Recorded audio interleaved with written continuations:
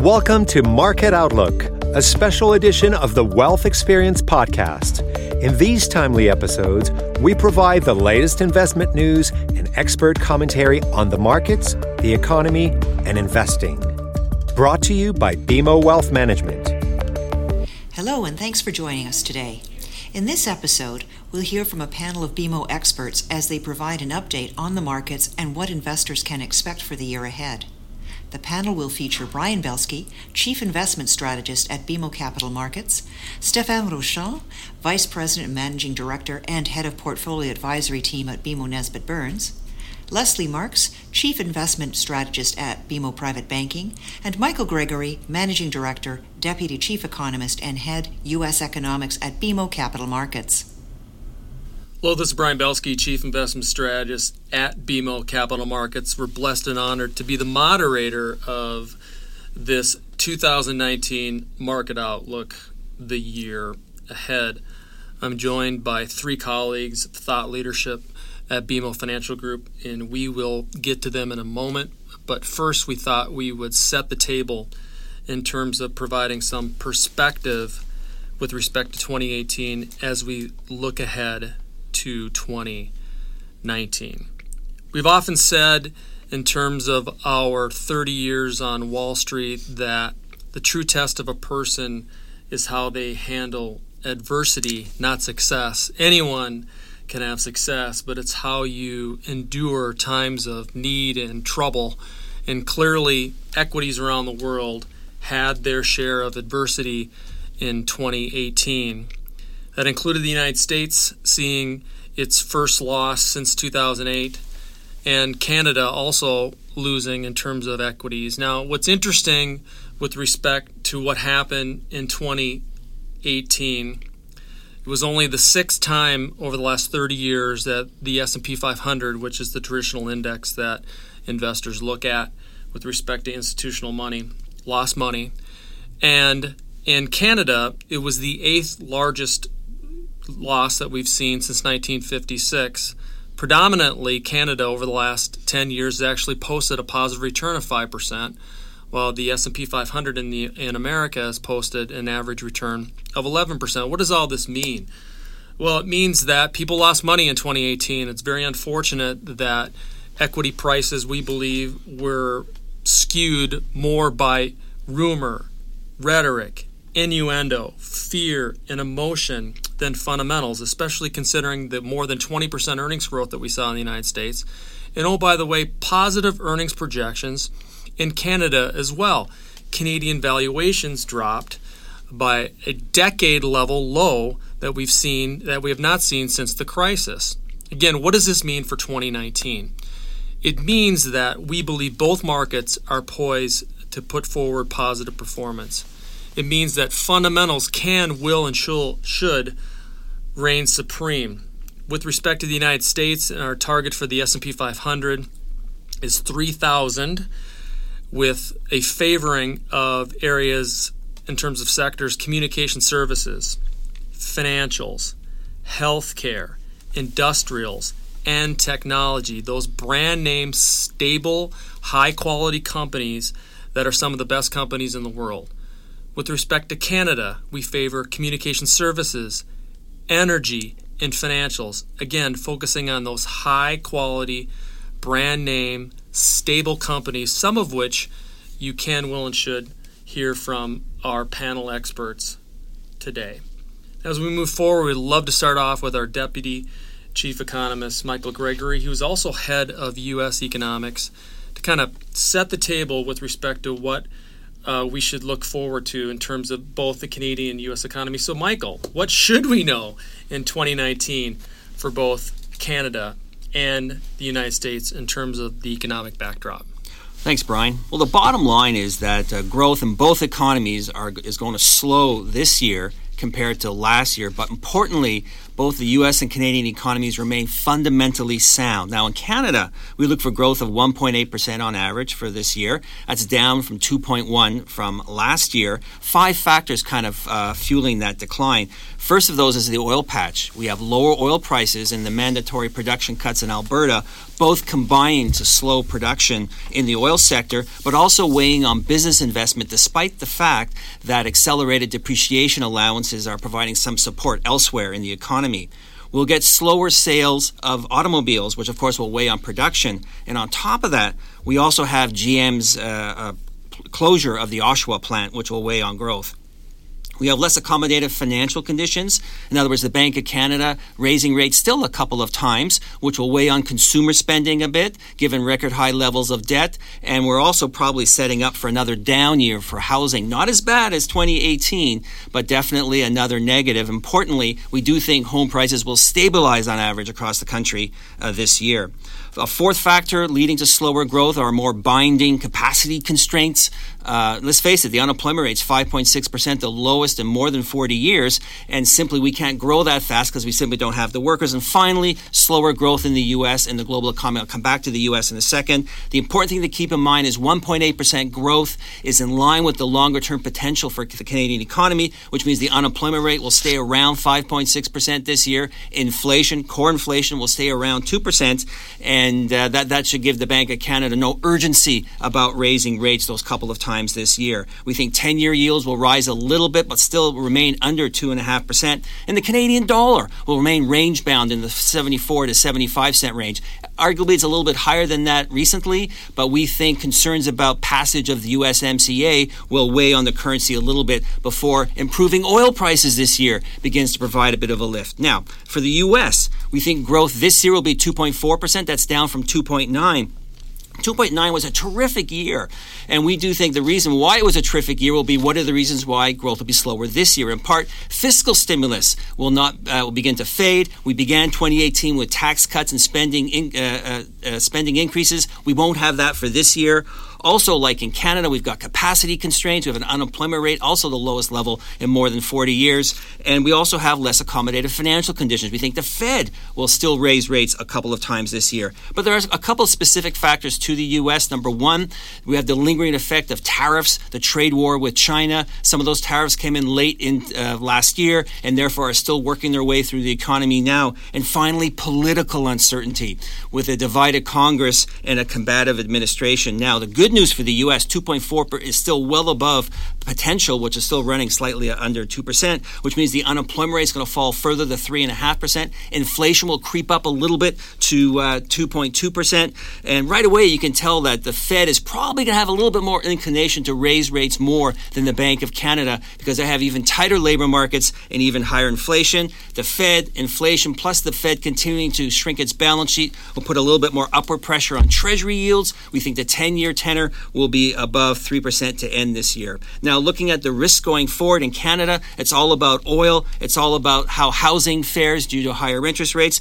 and of course, the global trade outlook. The same thing, the global trade outlook is going to weigh on the U.S. Keep in mind, in addition to the U.S.-China trade war and whether or not that escalates, we also have negotiations beginning this year with both Japan and the EU with respect to a trade deal. But there's also that political uncertainty, which is a huge source of a cloud hanging over the outlook at this stage. And finally, the Fed could do what the Fed has done practically every cycle since the Second World War. They may just tighten just a little bit too much and cause even slower growth than what we're projecting. So I'll leave it at that for now. Thanks, Michael. Let's go on to asset allocation. Joining us now is Leslie Marks, Chief Investment Strategist at BMO Private Bank here in Canada. And Leslie, how was your asset allocation mix changed from 2018 into 2019, and how does the next 10 years look for investors compared to the last 10 years?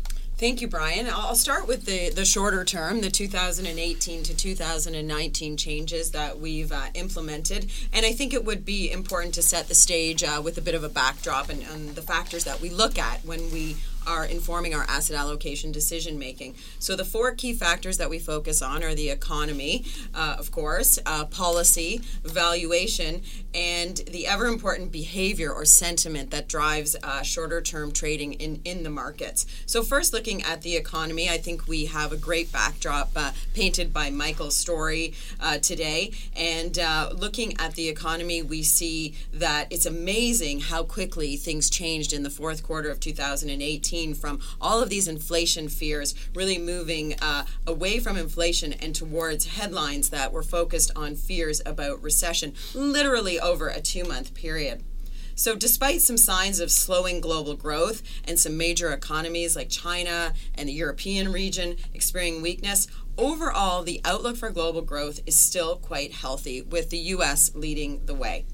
The Canadian story is driven by two factors. As Michael mentioned, oil prices. We've seen recent relief with a rally in commodity prices, but looking at the comparative price today versus the average in 2018, we're still substantially lower. So the outlook for oil is still challenged for 2019 and for what that means for earnings for the TSX. And secondly, the Canadian story is driven, of course, by the Bank of Canada. We also have received recent relief with the bank's more dovish commentary, but the bank needs to look and see what the impact is of the rate increases of 2018 and may move to the sidelines over the short term.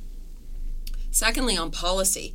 As I mentioned with the Bank of Canada, and we're also seeing it with the Fed, central banks are likely to be more dovish in 2019 as they generally wait out the impact of tighter monetary policy. And so that will be interesting to watch, but that's incrementally positive for markets in general.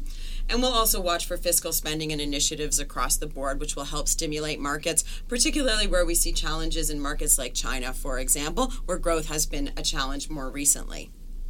Thirdly, valuation. Well, valuation, as we all know, has improved in every major geography, probably Chinese equities being the poster child, where PEs have improved by over 30% in the past year. But all major markets are actually trading at PE multiples below long-term averages, so making this also an attractive valuation point for entry into equities. And then finally, sentiment. The real issue with sentiment is that market behavior or trading has really disconnected from the fundamentals of the market. Of course, sentiment drives markets in the short term, but fundamentals are really what determines the long-term impact for markets. And here's how sentiment could swing wildly positive. Central banks take their foot off the brake. We've already seen this in play in both Canada and the U.S. An announcement of a U.S.-China trade agreement, any version of a Brexit agreement, and further Chinese stimulus help to maintain Chinese growth. All of these factors could swing sentiment into a very positive factor that we haven't yet seen in the last few months. So in summary, in our positioning, we continue to be overweight equities because the fundamentals are still positive. Growing economies, job creation, and generally low inflation. We are favoring U.S. equities because they show the best relative economic growth and favorable policy, with lower valuation now than we've seen 12 months ago, and of course this expectation of a turn in sentiment. In general, we have lowered our risk by lowering that equity overweight and reducing exposure to higher risk asset classes such as high yield and emerging markets. So that's the short-term asset allocation picture.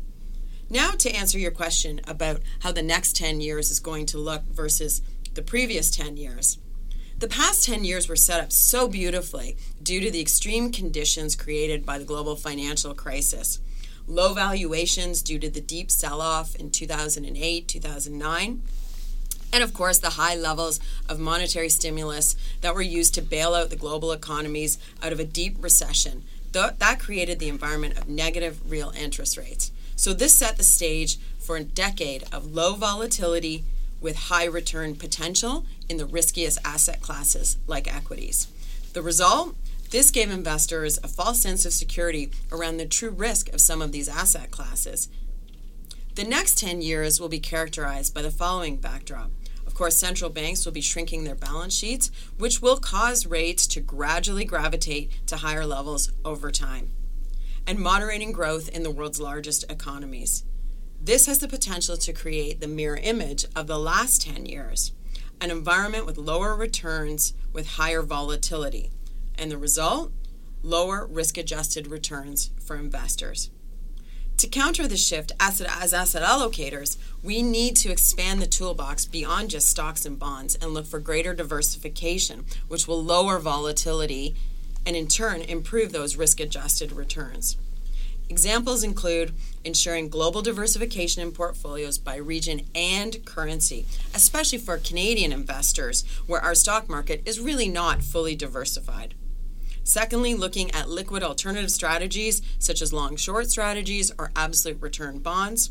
And thirdly, investigating private market strategies, those that have lower volatility because they are not marked to market on a daily basis. In summary, because uncertainty always exists in predicting the future, we have to remember the golden rule of investing is to appropriately match the characteristics of your investments with your investment objectives so that you don't get caught up in the short-term volatility of the day-to-day that comes with the territory of investing.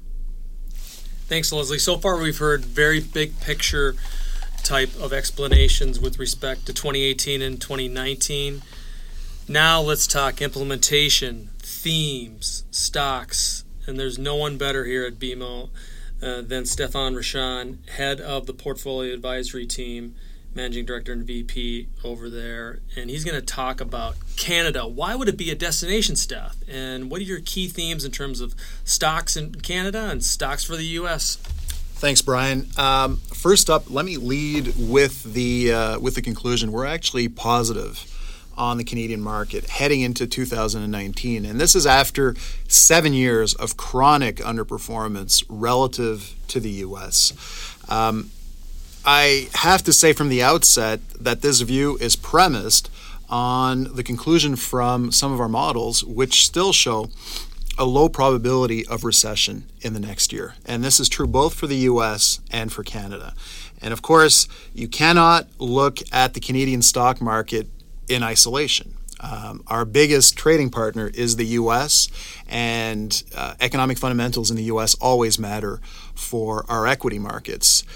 China is also very, very important. So what might make Canadian stocks a destination, particularly for international investors, in our view, is, in a nutshell, China.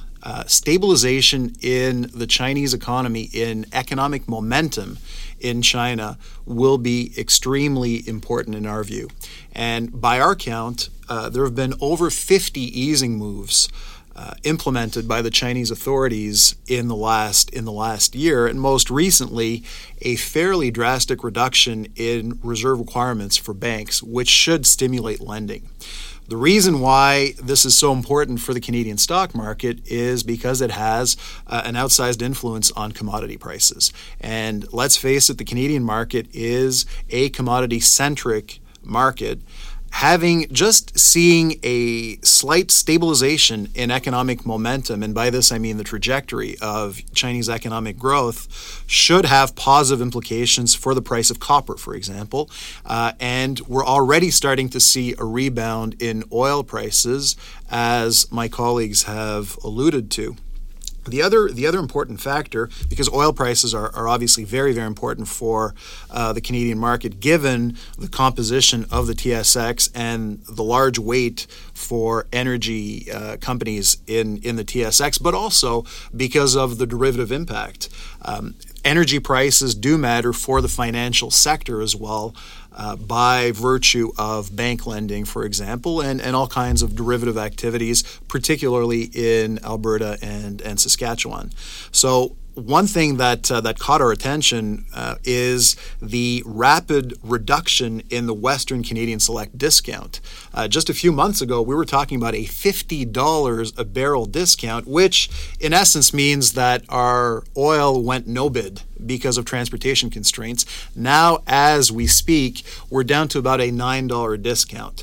That is hugely helpful for the Canadian market. So I think this resurgence that we're just starting to see could have some legs and could continue over the next few months.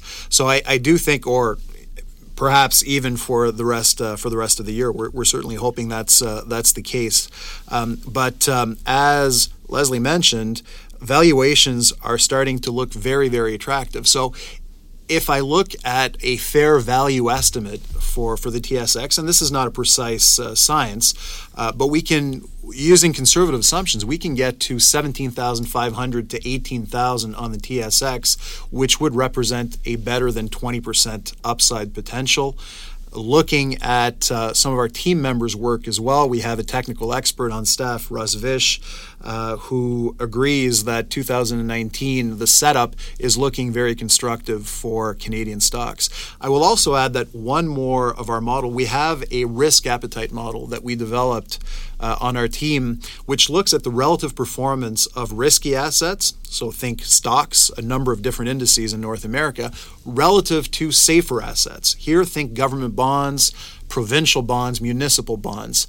And by our calculations, we the amount of loathing for stocks reached at the end of December hadn't been this great since the European debt crisis of 2011.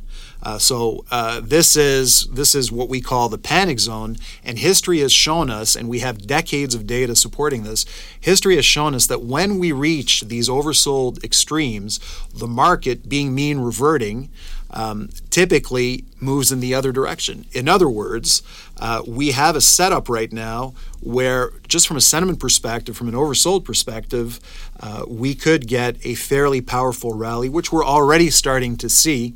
But combining this with the valuation discount that we're seeing in the stock market relative to history, I think that's actually quite a powerful combination for the Canadian market. So we're quite optimistic, Brian, on the Canadian market. Now, as to your second question, what are some of the themes that we're exploring right now? Probably, and this is based on the fact that we are undoubtedly later on in the cycle. We don't see a recession. We see a very low probability of recession, as I said previously.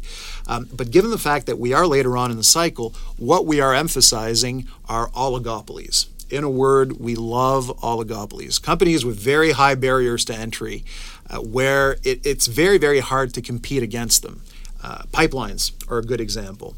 So for investors who don't want to take too much risk in their portfolios buying energy producers per se, which are always volatile, I think companies like Enbridge, TransCanada Pipeline, Pembina, those types of pipeline companies offer a nice hedge in that they have less commodity exposure and they are very, very hard to replicate. So revenue visibility is something that we look for. High barriers to entry, as I said. And the other factor, and this is true for Canadian and U.S. stocks, although there are more U.S. examples of such companies, we like companies that have what we call self-help stories. So companies that aren't entirely reliant on macroeconomic drivers, companies that have cost-cutting opportunities. Those types of companies look good to us. Good example would be a company like Nutrien, which BMO Capital Markets upgraded just a couple of days ago, where you have cost-cutting opportunities. And even if the economy were to slow down a little bit faster than we expect, they would still be in a position to have reasonable earnings growth. So in a nutshell, we are very positive on the potential returns for the Canadian stock market. We feel that what we saw in December was liquidation and panic in a nutshell, and that sets up investors for a far better 2019, but they will have to be selective. We love oligopolies, and we love these self-help stories. Thanks, Steph. Now, we've heard from each one of our experts their official view with respect to their expertise. But why don't we ask each one of them what could be a surprise that no one is thinking about in terms of your area of expertise? For instance, could be a negative surprise, could be a positive surprise. So, Michael, in the world of economics, could be Canadian economics or U.S. economics, what do you see as a surprise that maybe no one's thinking about? Well, I think it's kind of lost a little bit of attention is the fact that in both Canada and the United States, we've seen business capital spending pick up towards the end of the cycle. And this is a normal phenomenon you see where businesses reach capacity constraints and they continue to see reasonably healthy sales, and therefore they have to expand. They hire more, which they have been doing, and they also invest more. And we could get a little bit more non-inflationary growth coming. And of course, that will just delay further any rate hikes by the central banks on both sides of the border, which of course is positive for financial markets. On the negative surprise, I think where we could see that really is if the economy generally, but consumer spending, housing, business investment specifically, react a little too sensitively to higher interest rates, and begin to see that sort of pull back, and that is exacerbates with some of the confidence issues that continue to lingering out there. So I do think the way we sort of portray our forecast is we see it sort of balancing off these two risks going forward. Now, Leslie, could it be an asset class? Could it be a region? How do you take a look at a surprise on either direction?